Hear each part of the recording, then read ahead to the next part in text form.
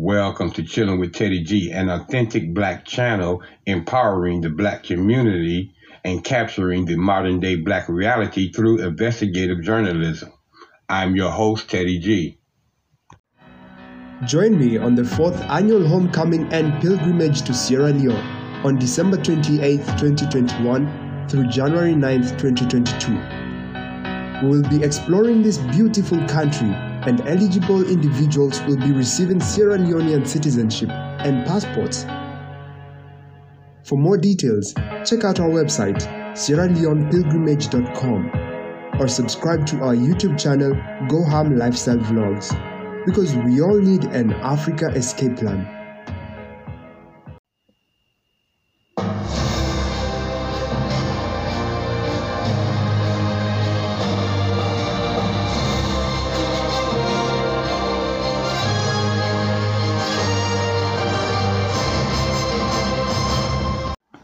Hello, everyone. I welcome back all of my melanated kings and queens, my brothers and sisters in Africa as well as South Africa, and to my listening audience around the globe. Thank each and every one of you for tuning back in to another episode of CWTG. As you know, I'm Teddy G, your host, and on this channel, ladies and gentlemen, we discuss anything and everything with absolutely no sugar, no frosting, and definitely no mayonnaise. So y'all hurry up and go grab yourself your favorite cup of coffee, tea, or latte, and join me for the next few minutes, ladies and gentlemen, as I try to catch back up on all the headline stories, because at the studios of Chilling with Teddy G, the entire building was out of electricity for the last few days because someone ran into a transformer and we were without power, as so much has been going on in the Divided Snakes of America that I need to get to. We've got the verdict in for Jussie Smollett, who was his defense attorney tried to get him to tried to get the judge to declare a mistrial, which didn't happen, and they ended up finding him guilty of his charges in what they call a staged attempt at on his life. Then we've got an update on the Hertz rental car service, ladies and gentlemen, who was having people arrested for stealing cars where they had legal contracts and payments that was made, and they were the Hertz was still calling the car stolen and was having these people arrested. Then we've got the Dante Wright murder trial going on, where the former police officer who called herself hitting him with a taser, which we know, I ain't gonna go there anyway, Kim Potter, her trial is going on. And we have a lot of damaging and emotional testimony happening in that trial. So, with all of that being said, let me do some housekeeping. Then I'm going to decide which story that I want to start with. Probably Jussie Smollett, since his case is, his court hearing is pretty much over and a decision has been made. Let's do this dirty laundry, ladies and gentlemen, because you know how we got to keep it clean at the studios of Chilling with Teddy G with the Copyright Disclaimer Act of 1976 under Title 17, Section 107. Allowances is made for the fair use for the purpose such as criticism, comment, news reporting, teaching, scholarships, and research. Fair use is permitted by the copyright statute that may otherwise be infringing. Non-profit, educational, or personal use tips the balance in the favor of fair use. So let's get into it, people. This Jussie Smollett, who was, everybody knows he's a famous R&B singer and was a well-known actor in the TV series Empire, claimed that he was assaulted and they tried to attack him and kill him, which everybody's saying that it was staged and that they don't believe that it was happening. Well, I won't say everybody, but anybody that was keeping track of this incident and this case believed that it had been possibly been staged, where I guess the jury agreed with the general assessment of what happened, because they found him guilty on quite a few charges, and that's what we're going to talk about today. So if y'all have been keeping up with it, you know he claimed that there was a hate crime against him because he was black, as well as being openly gay. And charges against him was that he told police officers that he was the victim of a hate crime. He told officers that he was the victim of battery. And then he told another officer the same two things, that he claimed that he was the victim of a hate crime. He claimed that he was a victim of battery.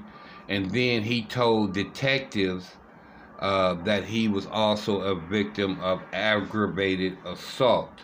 Now, and these were the charges against him. Now, he had 6 counts against him, and each one of them was supposedly for the lie that he told, and I can say it's a lie now because he was found guilty of all of these charges, that he lied to law enforcement officers, the first 2 patrolmen as well as the detective. And they found him guilty of that. Now, these are not serious crimes where he could do a lot of time. I mean, I think the maximum that he could probably get for everything is 3 years, but it looks that he may just walk away with some probation or whatever, because they pretty much believe that he staged this entire thing. And the victims who were, well, I won't say victims, but the alleged perpetrators of the crime is the ones who were pretty much told the jury and the judge that, listen, hey, he told us to do this. This was a planned plot to stage this hate crime against him for whatever reason. Some say it was for credibility for openly gay individuals. Some say that he was using it to help out the Empire series status. Well, you know what? It don't matter what he was doing it for. They found him guilty. Whether it was a plot or not, he was found guilty. And let me say this too, ladies and gentlemen. Now, I am a believer in justice, and not for just a particular group of people, as y'all all know here on this station. Okay, because we rarely find real justice when it comes to melanated individuals. I'm not saying it don't happen. I'm saying it rarely happens. And in this case, ladies and gentlemen, even though he was found guilty, and I'm a part believer that it was staged, I don't believe that he received a fair trial. I got to put that out there. All right? I got to say that right off the bat. And I'm going to tell you why I feel that way. But anyway, ladies and gentlemen, on count 1, he was found guilty. Count 2, he was found guilty. Count 3 and 4, he was found guilty. Count 5, he was found guilty. And count 6, he was also found guilty. And these were basically, ladies and gentlemen, that the stories, or now we can say legally, the lies that he told to law enforcement officers. And we can say that because he's been found guilty. So that's the reason why I'm saying it. I'm not saying it because I believe that he lied. I'm saying that the legal system has done its due process, and he was found guilty of these charges. This is the reason why I can use the term that he lied, because that's what the jury is saying. And now the sentencing process is going to take place. But let me refresh y'all for people who may not be familiar with everything that was going on in this case. Okay, Jussie Smollett, who's out in the open gay actor and singer, said that he was innocent of staging this hate crime, right? And then even his lawyer speaked out about the guilty verdict and still saying that he is innocent because particular evidence wasn't brought in, that the judge was biased in his opinion, that he is the one who picked the jury, and got quite offensive in some cross-examination from the defense attorneys, and even launched at him like he wanted to, give him a two-piece. And this is according to court records, ladies and gentlemen. It's not me saying this.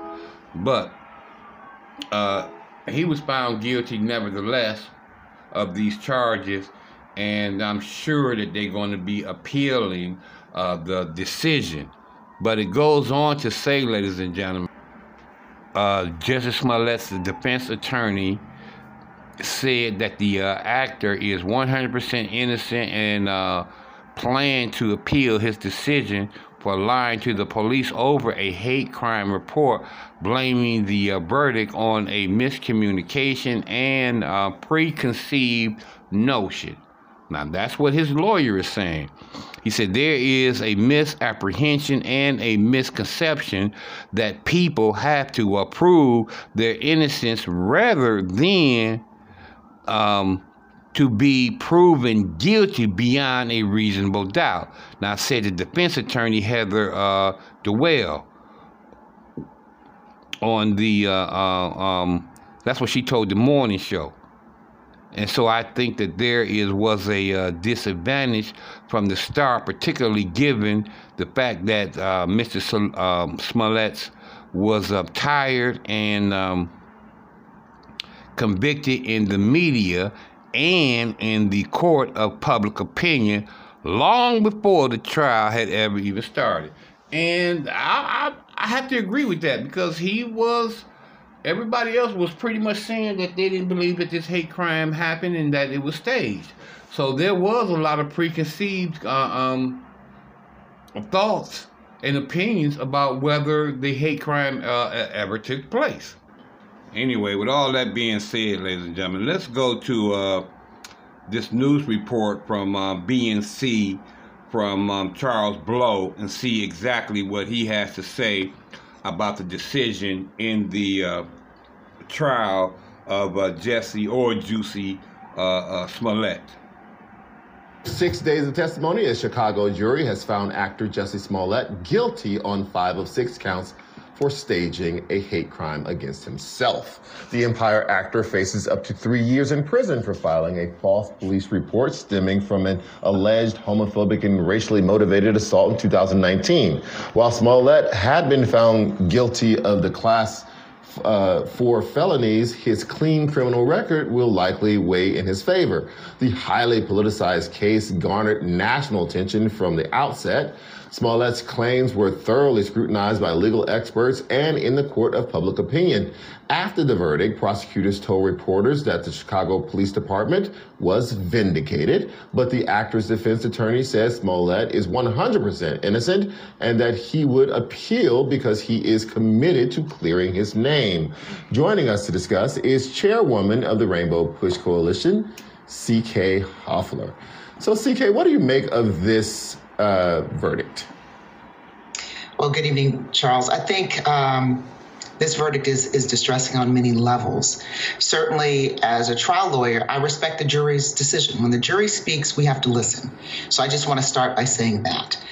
But even though, just as with any case, I respect the jury's decision, I think that there are a lot of aspects of this particular verdict that are troubling because of the information surrounding this case that the public is not aware of.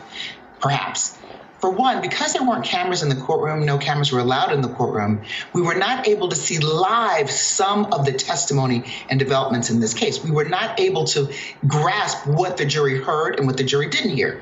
We do know, and I am told, and I can only say that I'm told from what I understand to be the case, that the judge picked the jury. So typically, in a state court case, not a federal case, but a state court case like this one, the prosecutor and the defense, as we've seen in so many other cases, pick the jury. In federal court, you do see the judge pick the jury, the conduct voir dire, ask the questions. But in this case, it's my understanding that the judge is the one that asks the questions. The reason why that's problematic, in a case like this, you want to be able to delve into people's backgrounds, how they feel about a multiplicity of issues that are. Now, let me stop her right there. I need y'all to understand that this was not a federal trial, that it was a state trial. And most of the attorneys in this case, the prosecutors and the defense attorneys, are the ones who get to question the jurors and get to find out where their mindset is, okay, during the trial. You know, whether they could say, well, I want to excuse this juror, or I don't believe this juror is has the mind to clearly make a decision based on the evidence, because they have a preconceived notion. As I already told you, I believe that's what was going on in this case. Now, by the judge not allowing that to happen, and he handpicked these juries himself, puts the defense at a disadvantage, because they don't know the mindset of these juries.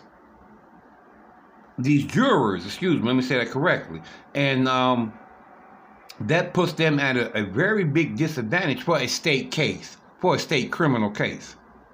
Okay, this is not a federal case, ladies and gentlemen, where these things do happen with federal judges. We're talking about a state judge in a state criminal case who handpicked the juries himself without the defense being able to properly question the jurors to see whether they even want them, because they have the right to be able to say, well, I want to accuse this juror because of whatever reasons. Okay, well, that did not happen in the case of the defense attorneys for Jussie Smollett.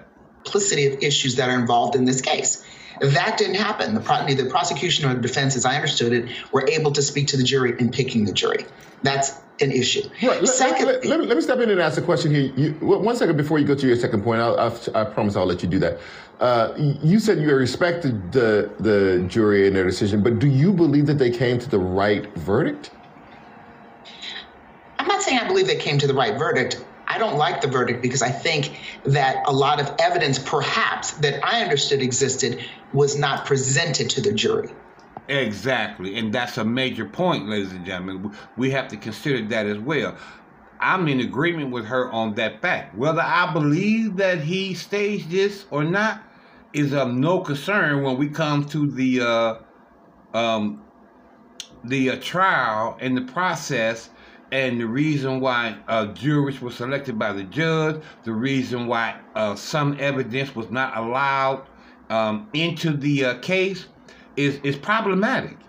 There's no two ways about it. That, to me, ladies and gentlemen, is the reason why they came up with the verdict that they came up with. Not so much that he was guilty, but because certain evidence wasn't allowed in, because the jury was handpicked, because the defense didn't have the opportunity to know the jurors that they were facing, subsequently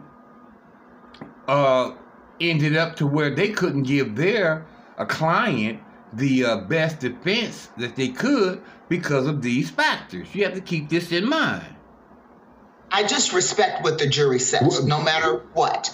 So why wouldn't the defense present why wouldn't the defense present information that would be exculpatory? Well, it's not what the defense would present. You know, judges decide what evidence goes to the jury and what comes in and what doesn't come in. There may have been, let me give an example, information relative to some of the police officers that conducted the investigation relative to Jussie Smollett. There's certainly an accusation from the defense standpoint that there was corruption, that the police coerced the two brothers into the statement that they made, that there was a lot of corruption that took place.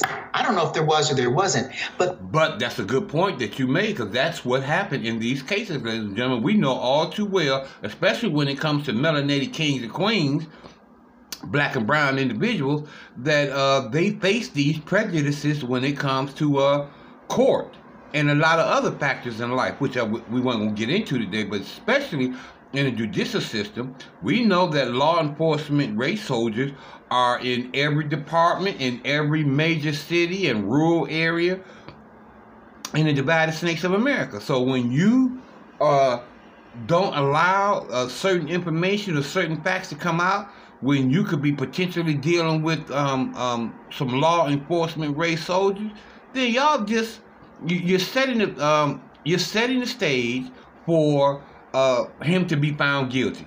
Now that's my personal opinion. Coerced the two brothers into the statement that they made that there was a lot of corruption that took place. I don't know if there was or there wasn't, but the jury was not entitled to hear any evidence relative to that. So those are decisions that the judge would make. Is that evidence relevant to this case? Yes or no? There are a lot of decisions that are made before a trial or during a trial where things never get to the jury. That's why I'm saying, do I feel this is a just verdict? I feel that Jussie Smollett didn't have his day in court. So, but I do respect the jury's decision. So that's what I'm saying. There's a lot of other information in this case that troubles me, that perturbs me. For instance, there's an allegation that the judge lunged at one of the defense attorneys. Absolutely. Now, I've been an attorney for 35 years, and I've tried a lot of high-profile, intense cases where we were going at it. I've never, ever had the experience or heard of a judge lunging at any attorney. Yelling, yes. Even heard of one judge throwing books, but not lunging. That's of concern to me. So things of that nature. I get your concerns about what has happened in the courtroom. I guess I'm really interested in your take of the evidence that we knew about, right? So I mean, the one thing that threw me from the very beginning, first of all, it was freezing in Chicago. And I don't know if you've ever lived in the Midwest, but I've lived in Detroit.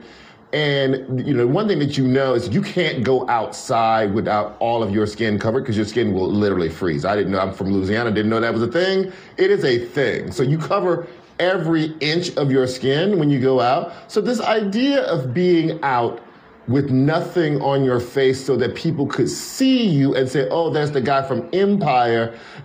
All of that just, to me, was like, okay, I need somebody to explain to me how Jussie's skin is not like the rest of our skin, and you can just be out in the freezing elements in the middle of the night with nothing on your face, so enough so that people can recognize you from afar. So there was a lot of the evidence that, to me, I couldn't figure out how it made sense in the story that he was telling. At first he said that they were white people, then he said they were light-skinned people, and then I see the two people who he said did it, and I'm like, nah, those are not light-skinned people. There's no way you could mistake them for light or white or anything. So just based on the evidence that was presented, what do you think the case was here?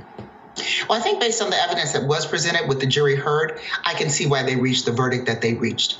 Do I like them reaching the verdict that they reached? Did I wish that there was greater evidence presented? I did wish that there was greater evidence presented, but it did seem like there were some things that didn't add up. And when things don't add up, sometimes it's because you can't present some evidence. And so that's the point that I'm making. But there were a lot of inconsistencies, but the state has the burden of proof. The defense is defending the defendant. So this jury must have felt that the state met its burden beyond reasonable doubt. And I think they held any inconsistencies against Jussie because I felt that they didn't feel that his story added up based on what they heard. But I think there's another factor.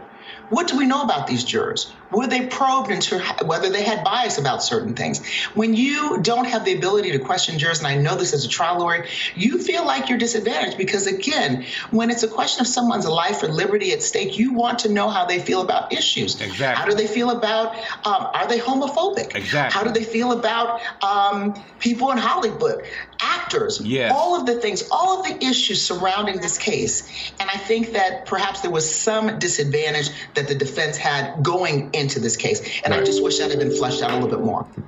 There's no doubt about it. C.K. Hoffman, thank you so much. The trial is over, and we're going to respect the jury's decision. But, ladies and gentlemen, I know, do I believe that he got a fair trial? Absolutely not. But now, let me answer the main question that I know y'all is wondering. Ted, do you think that he staged this attack? Yeah, I do believe that. But that does not weigh into the way that this trial was handled. Okay? I got issues with the fact that the judge picked a jury. I got issues with the fact that certain evidence wasn't allowed into the case, into the trial. And I also disagree with the fact that people are saying that his defense attorneys was not held at a disadvantage. That's BS. They definitely were. They was not able to give their client the best defense that they was because of evidence, not allowed, because the judge picked a jury. There was a lot going in here to where this man did not get a fair trial. Now, that's just my opinion. And I have to keep it real. So, with all that being said, ladies and gentlemen, yeah, he found guilty on 5 of the 6 charges. We got to live with that, and we have to move on.